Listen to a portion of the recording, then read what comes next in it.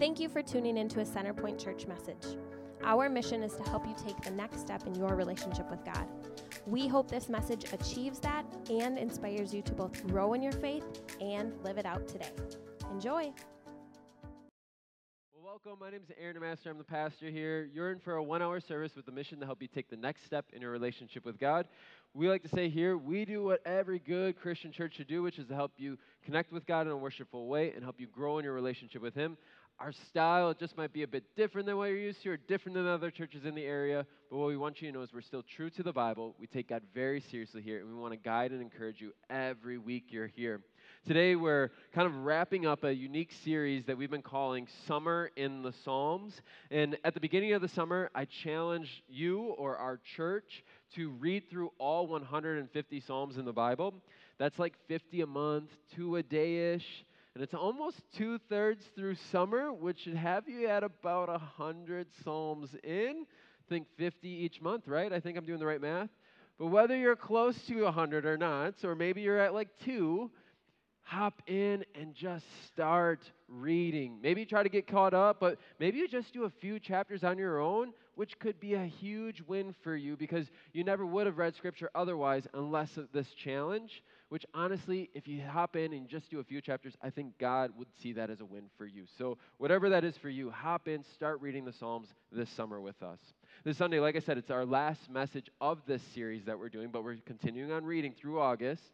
But what we've been doing is we've been dedicating a Sunday to help you in your reading and connecting with the Psalms that we've been going through. And the way we've been doing that is instead of me doing a full sermon, we've had people who are a part of this church share a psalm that impacted them and that stuck out to them from their reading. Psalms, again, like maybe don't know a ton about it, but what it is it's a compilation of songs, laments, cries, poems, declarations from various people, all who God spoke through in biblical times. Today, my hope is God can speak to you through someone else other than just maybe me on stage, but this other person had a direct or kind of a particular draw to a psalm, and they want to help you understand maybe what God is speaking through them on how you can connect with God through this psalm as well. So for today, I'm going to invite Kelly Haas up on stage, and she's going to take us through Psalm 121.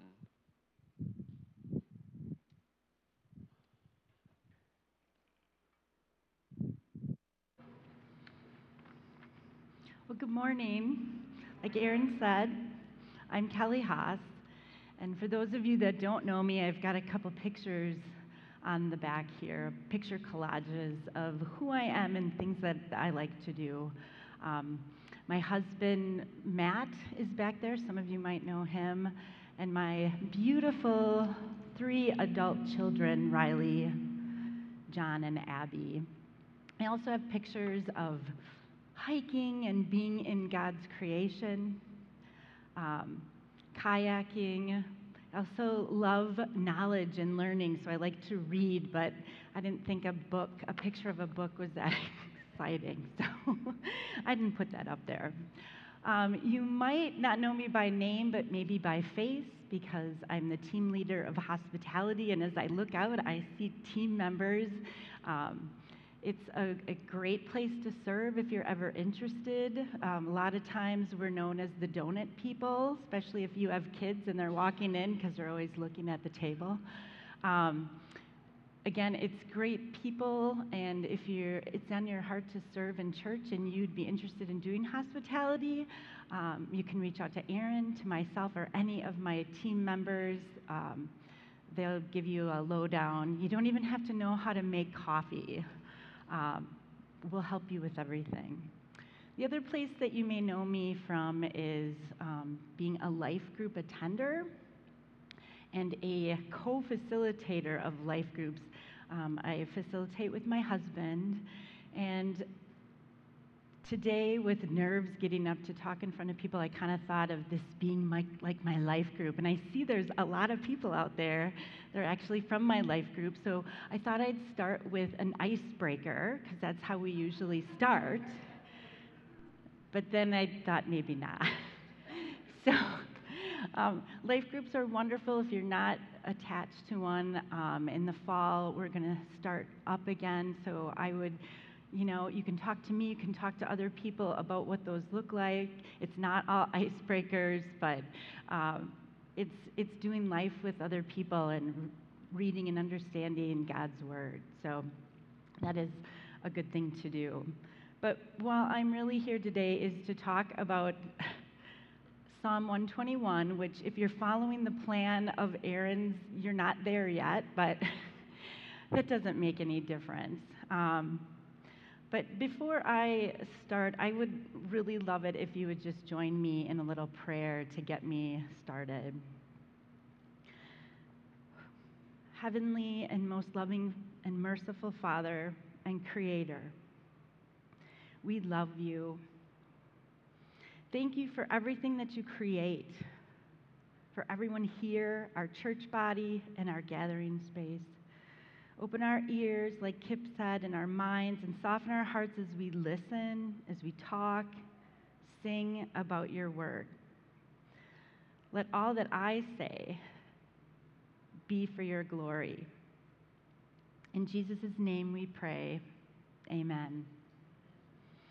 So the psalm I'm going to talk about is 121, and a couple weeks ago, Amy was here and she talked kind of about the big framework of Psalms. And Psalm 121 is part of the Songs of Ascent. So ascent gives that idea of going up. And what it is pilgrims on their way to Jerusalem to celebrate the Lord, to participate in feasts and be in the temple, the holy temple of God.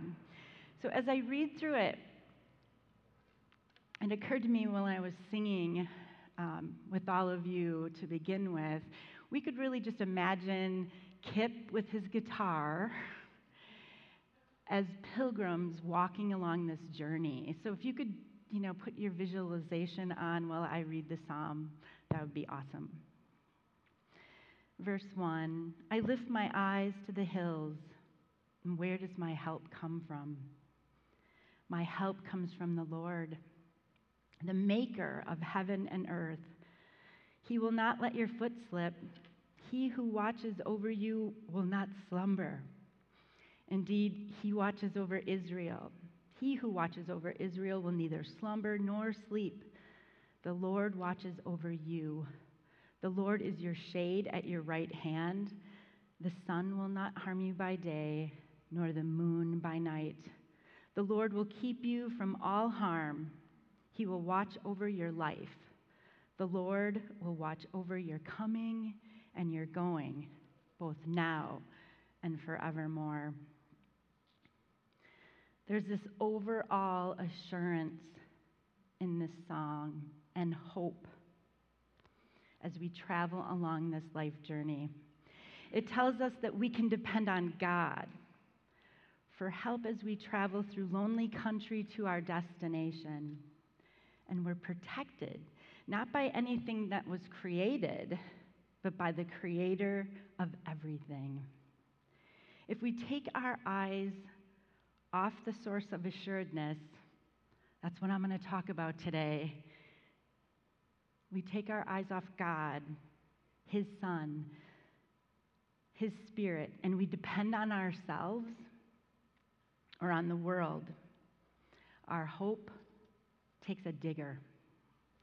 This psalm assures us that God never takes a break from His guardianship of us. He doesn't pass it on to anyone else. He doesn't even sleep or take a break to eat.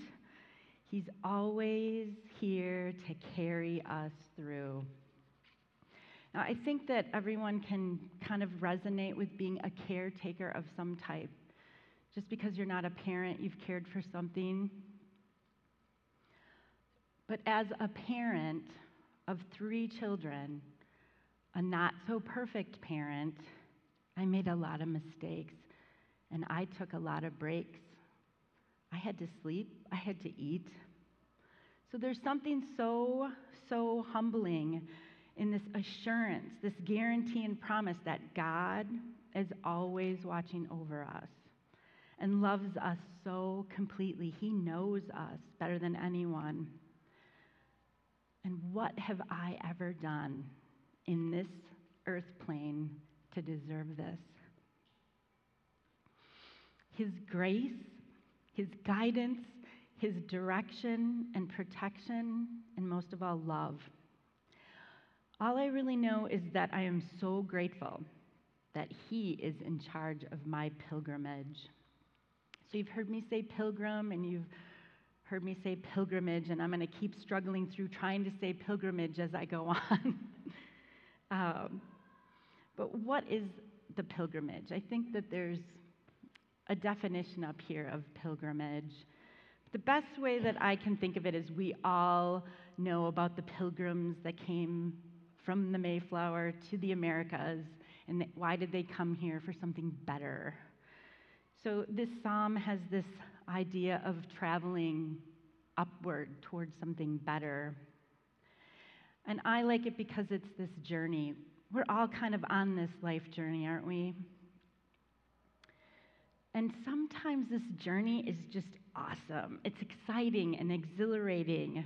It's inspiring. There's hiking and kayaking, biking, hunting, fishing. There are milestones that we experience: driver's license, graduating, leaving home, finding a life partner, getting a pet, finding our purpose in our career.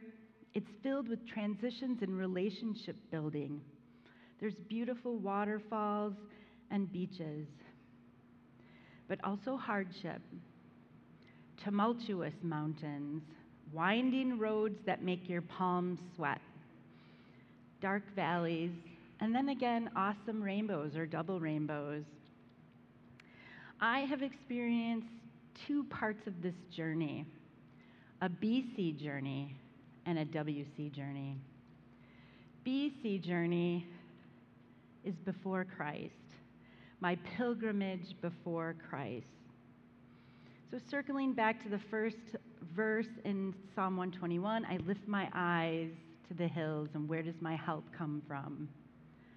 Where did my help come from, BC? Well, I was on a journey of what I like to call self-betterment. I looked to my parents, I looked to education, friends, family, God, public opinion in the world. Notice God sandwiched in there, not at the top. The help that I got, or what I was taught and I learned very well, was to do it myself. Pick myself up, motivate myself, work hard, change my attitude, do better, be better, go, go, go. Hold it in, put on a good face, fake it till you make it, say yes, be in control. And not everything that I learned was necessarily bad, of course, but my big takeaway was that I was on my own to make things happen. And where did this lead me on my pilgrimage? To a lot of anxiety, to not like myself a whole lot. I was never good enough, and neither were the people around me. Yucky face. No one wants to be around that person.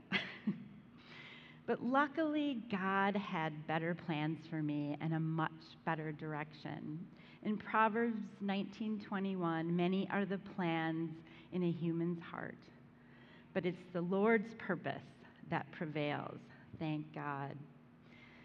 So once my God-given thirst for knowledge, the Holy Spirit's intervention, and I am sure a whole lot of prayer from the people that loved me, I was steered toward Jesus, and I am so grateful. This brings me to the second part of my pilgrimage. By the way, that picture that was up there before was me back in high school playing Maggie from Brigadoon, if anyone knows that. It was a way BC picture on my journey. So now my journey with Christ, digging into God's Word, my pilgrimage was better, is better, but not because the terrain is different. The world hasn't changed. There's still a lot of twists and turns, rocky hills, dark valleys, but I had surrendered my control to Him, to Jesus. My focus and direction was on Him. When you realize that you're not in charge and really believe it, your anxiety goes way down.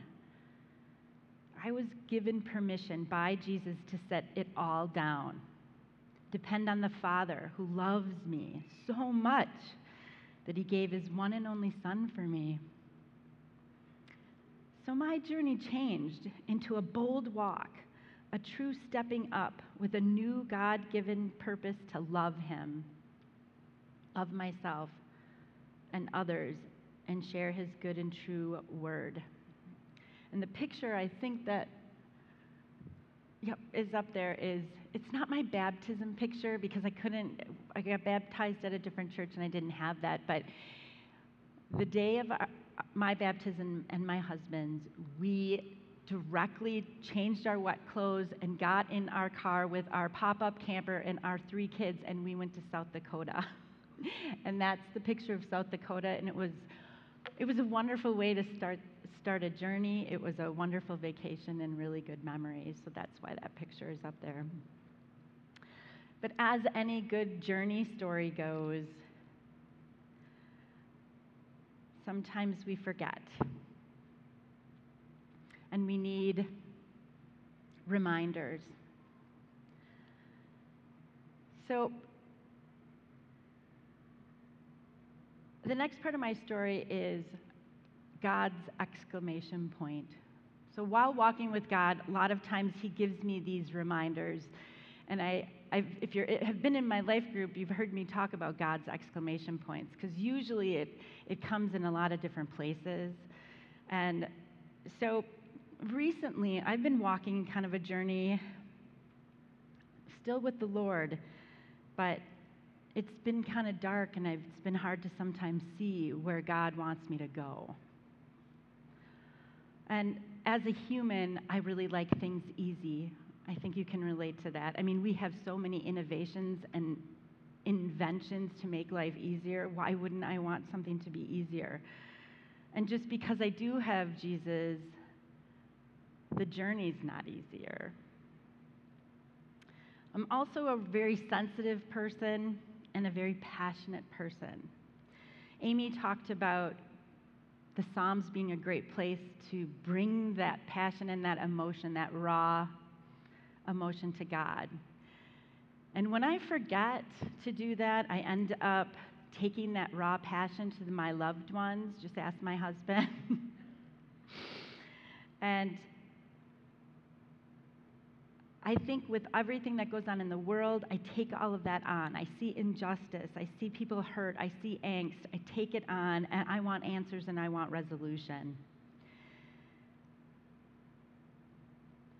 And there's also, in addition to all of that, there's parts in my life where my parents are getting older, and there's challenges that come with that. Some of you might understand what I'm talking about with that. And if you don't now, you will eventually. There's also challenges with parenting adult children. I hesitate to say that when you have little ones. But it's hands-on when they're little. When they're older, it's daunting. Knowing what God wants you to say to them and when to say nothing at all and let God do what God does, because he has it. All of this stuff wrapped up into one can send you in a part of your journey where you're kind of in a dark, murky place. And in addition to that, we don't always refocus on God. We like to participate in distractions and potentially numbness. My big distraction is Netflix. So when my husband looks at me and says, wow, you've gone through a lot of different seasons of blah-blah-blah, I know I'm participating in that. But the big exclamation point for me was I'm going through this season, and then I get a call from Aaron to speak in church. I, of course, say yes with a brave face because that's who I am. Then I get home and I'm thinking, and the anxiety and the fear set in about speaking because I am in this sort of dark place, and I'm forgetting where to turn for help. And this leads me to feel like a giant hypocrite. How can I get up in church and talk about how great the Psalms are? But that's just it. Here's where God intervenes. I'm supposed to talk about the Psalms, so I get my Bible out, which I do have out. And I like to write in it. If you've ever been around me in a Bible study, you see my Bible's been written in. So I look to the Psalms, and I'm looking through, and I come to Psalm 121, and I have written it right next to it, I love this, exclamation point. So then I have to go in and look, why is it that I love this? And back to those feelings of I feel like a hypocrite. I can't even get myself out of this spot. The exclamation point hits me. Duh. I'm not supposed to get myself out of this. I can't, but God can. So as I read through, and you read through it with me, it's this refocus. Where are you to be looking? The songs and the singer are saying, look to the Lord. He's got this better than anything he has created. He's got this. So I decided to say that this was an attitude adjuster for me. And then I looked up attitude adjuster. And this is what I found on Google. I'm like, oh God, is this what I need as a good a good crack? Maybe so. But to soften a little bit, it's that refocusing. And also Amy talked about the Psalms being prescriptions for things. And if my anxiety is high or I'm feeling pretty low, this psalm and many other psalms are a prescription for that peace. Looking to the Lord who created all the beautiful trees, the mountains, the sky, the oceans, animals, my family, my friends and me, my church. He'll watch over me and protect me, never let my foot slip, never leave me alone, and he loves me. He never takes a break. Let that sink in a little bit. I want to thank you for letting me tell you about my God's prescription, or my God's exclamation points for my prescription, and how he's helped me on my pilgrimage and journey. You see, God wants to be central in our lives, and quite frankly, when he's not, we end up in that really dark place where we don't know how to get ourselves out of it because we can't. So in addition to that exclamation point, there's usually a lot. And one of them was that this new song by a modern-day psalmist, Ellie Holcomb, happened to come out. It's called I Will Carry You. And to me, it was one more place where God's like, see, this is just another person singing my praises and telling you and reminding you that I have this and I will carry you and I see you and I know you. So how about you? Where are you on your pilgrimage? Are you doing it by yourself? Where do you go for help, for problem solving, direction? I know a lot of people don't like to ask direction on their journey.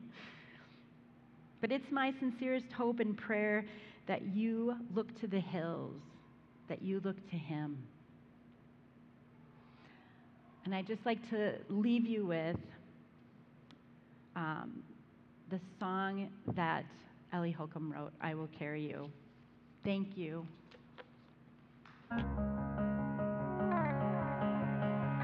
I know you're tired, I see it in your eyes. All that anxiety that rules your mind. I'll be your shield when you don't feel like you've got strength enough to fight. I'll stand by your side. I will carry you through your darkest night when you're terrified.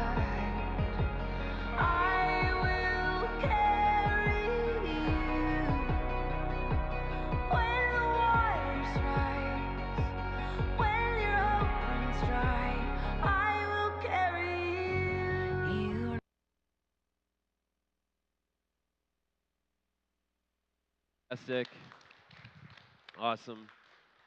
So, my big takeaway from Kelly's message is faith is a journey. Like when you step into it or into a life WC with Christ versus BC before Christ, you are embarking on a pilgrimage or journey of allowing God to guide you and to change your life more and more like He intended. Sure, to make the decision to embark on a pilgrimage or to say, I'm with Christ now, it can be this drastic, and many times it is a drastic decision for a lot of us. But when you make it, it's not like you instantly or magically are this perfect Christian and everything is just perfect for you from then on out. You've just said yes to trying. You've said yes to accepting His forgiveness and guidance and grace, but then you're responding by trying to follow His ways, and that's the journey. Saying yes to Jesus, it gives you salvation in the end, but it doesn't make this living for Him a cakewalk. You are to continue to journey with Christ for all your days, and that's your pilgrimage with Him. That seems like a lot, right? It seems like like a kind of a burden in a sense, but that was my takeaway from Kelly's message, and I hope you leave desiring to seek God more, but knowing it's a lifelong journey to maybe get to where you want to be or where He wants you to be. For our remaining 5 to 10 minutes of time together, I want to talk to you about one of the things that I think should happen early on in a pilgrimage to a forever life with Jesus, and it's called baptism. I want to paint a clear picture of what baptism is, what it isn't, why you maybe should get baptized or why you maybe shouldn't get baptized. And to start, like baptism, what it means is it means to immerse in water, and it's something we both see Jesus do and His followers do when they choose to follow God. That's what baptism means, and that's what it is. But me stating that, it doesn't probably create this like crystal clear picture of exactly what baptism looks like or what it is. If you've been in the church world for a while, or maybe you haven't been in the church world and you're like, you have some of these pictures in your mind of what baptism is, you probably have some interesting images in your mind. It could be maybe this. This is actually like at the Jordan River. People, sometimes it's a really powerful moment. Sometimes it's a really touristy moment. You can buy the gown in the gift shop and go on in. My wife and I were actually here, and make sure you wear things underneath the gown. Maybe it's this. Maybe it's like a sprinkling on the head, or maybe it's an infant baptism. Maybe it's this. Like in your mind, you've seen the images on Facebook before. People in big tubs. When baptism is life, but so is wrestling and these body slams. Maybe it goes to an extreme. Like you're like, Aaron's kind of young. Like that's my name. Aaron's kind of young. Maybe he's really into this type of thing. Check it out. Like sometimes this is maybe an image you have of baptism. Some body slams of some sorts.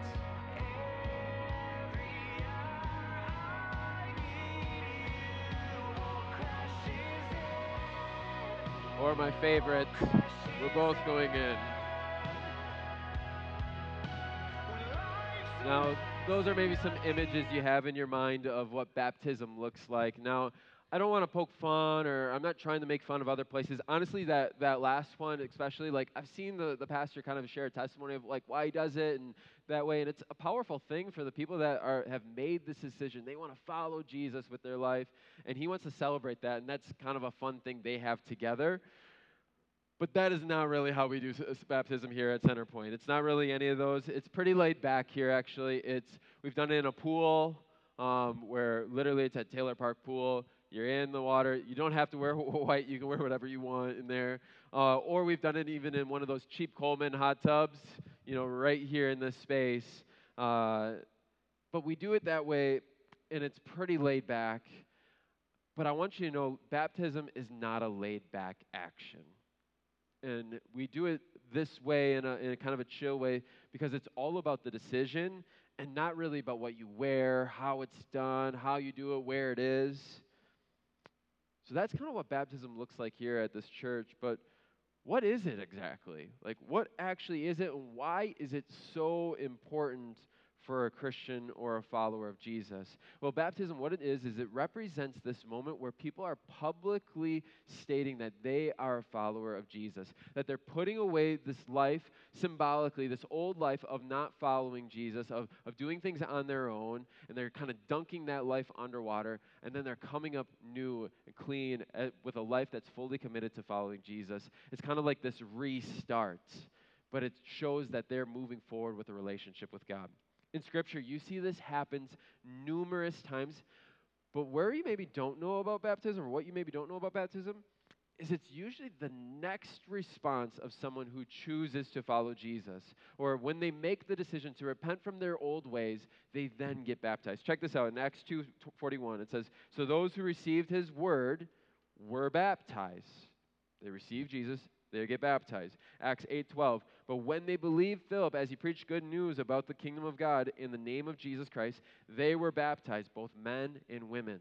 Acts 8:36-38, it says, "And as they were going along the road, they came to some water, and the eunuch said, 'See, here's water. What prevents me from getting baptized?' And he commanded the chariot to stop, and they both went down into the water, Philip and the eunuch, and he baptized them." Acts 16:33, "And he took them the same hour of that night and washed their wounds, and he was baptized at once, he and all his family."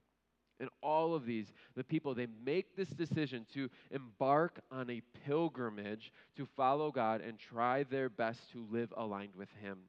But one of the first things they do after they make that decision is they get baptized. It's not meant to be this thing you do when you're at the top of the mountain, when you reach your summit, when you reach the point of your pilgrimage, when you feel that you're a perfect Christian or you have it all figured out, you have no doubts. Yes, that never happens. But baptism, it's the step in the beginning stages to catapult you forward, to guide you, and to give you a moment to reflect on in your journey with God, especially for you to reflect on when you're struggling later on. It's this moment your church, your friends, your family members can rally behind both how God sees you, clean, new, forgiven, and it also is this moment where you can reflect on where you've come from. Now, there's a really powerful example of this, of how God has been using baptism or the concept of baptism even since the beginning of the Bible, or early on in the Bible.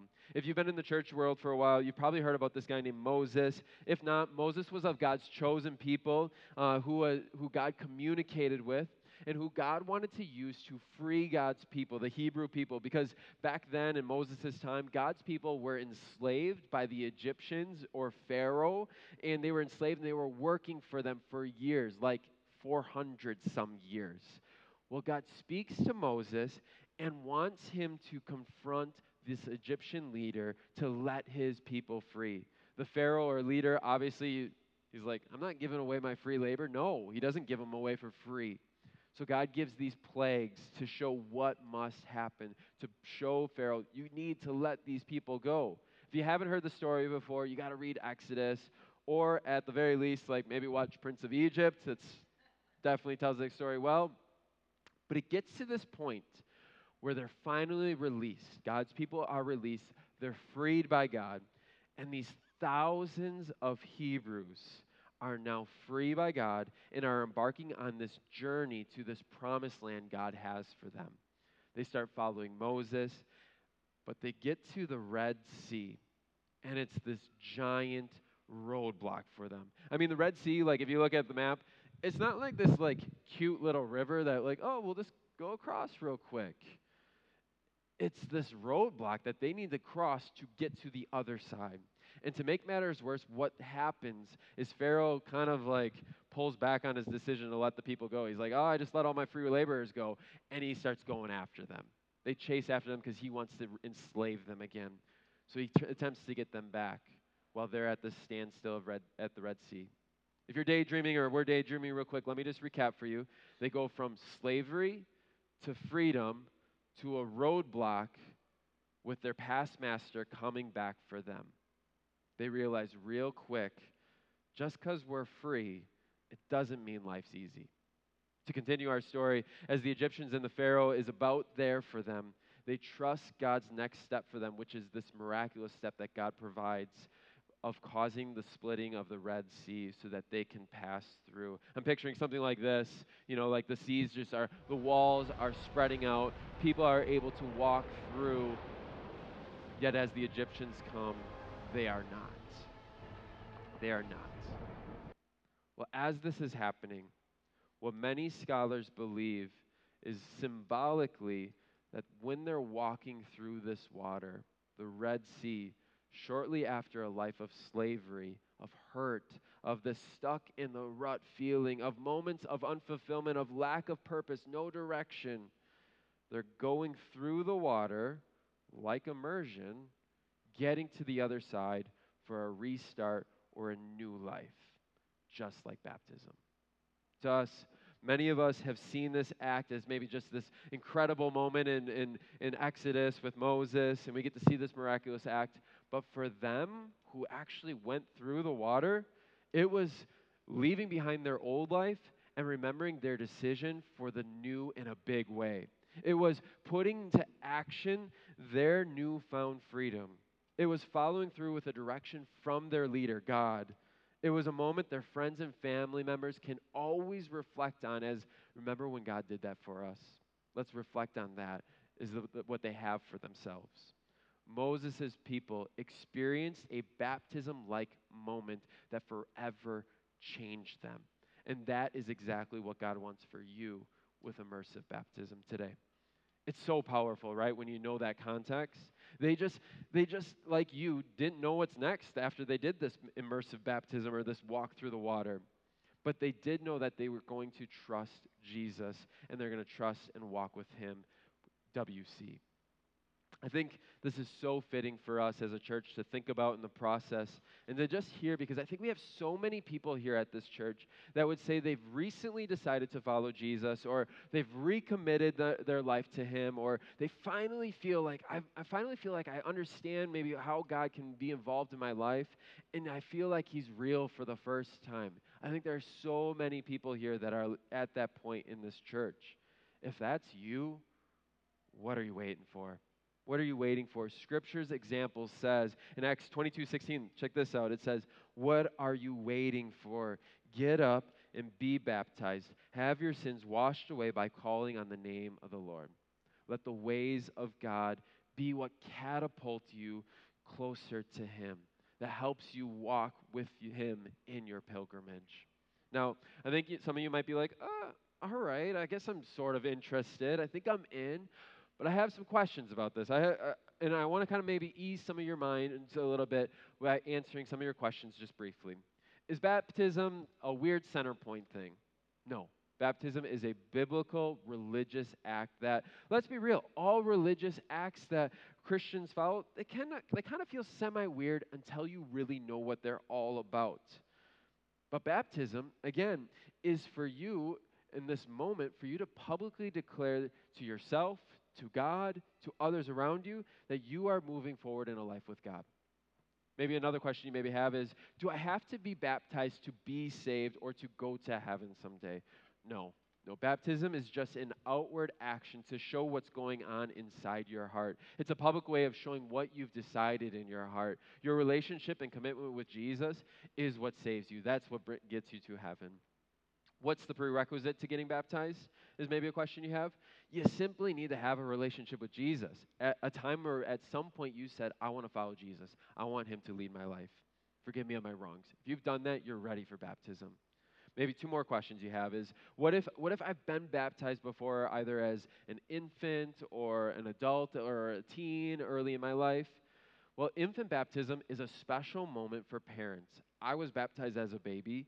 Yet it wasn't a moment I personally remember. It wasn't something I decided. With that, in baptism being something that we saw, something that followers make or do after making a commitment of following Jesus, and it being something that can catapult your faith in your pilgrimage. If you've been baptized as a baby and you feel like, I feel like maybe I should do this, you definitely should get baptized then. If you've been baptized as a teen or an adult, you might be thinking, should I do it again? This is a tougher one. As there's no reason for you to get baptized again if you've been baptized at one point early on as a teen or made a decision to get baptized. But maybe you feel this tug. This tug being something that you want to have happen to help you on your journey. If when you first maybe got baptized, it just didn't feel right, or maybe it wasn't a serious, or maybe it wasn't a moment that you felt catapulted your faith or your pilgrimage, if that's you, I'd love to talk with you more about getting baptized again. Now, I know I'm getting a bit long, or today's getting a bit long, but this is hugely important stuff to know as a church. This is actually the stuff that Centerpoint Church is all about. Our mission here, you heard me say it in the beginning, is to help you take the next step in your relationship with God. Baptism is an amazing next step, whether you're just starting to follow Jesus, or you're just getting your faith figured out, or you've been doing it for a while and you never have. Baptism is a next step for you. Again, Scripture says, what are you waiting for? Get up and be baptized. If that's you, sign up. There's a sign-up sheet at the Welcome Center. There's a packet with more information. You can grab a coffee with me sometime during the week. We can talk after the service. But I'm excited for those next steps that maybe people are processing as they go on their pilgrimage with God. Would you pray with me as I close us out and Kip closes us out with some music? Dear Heavenly Father, thank you for this example of how you're there for us in our pilgrimage. God, I just pray that as we reflect on those next steps that we need to take with you, whether that's just seeking you more, seeing you more, or maybe it's baptism, God, I just pray that you have us process really what it is that you want us to do. And if that is baptism, God, I just pray that you help us move forward with that next step. Help it be something that catapults our faith, that we can forever look back on and reflect on how you will forever see us, even in our mess ups in the future. In Jesus' name we pray. Amen.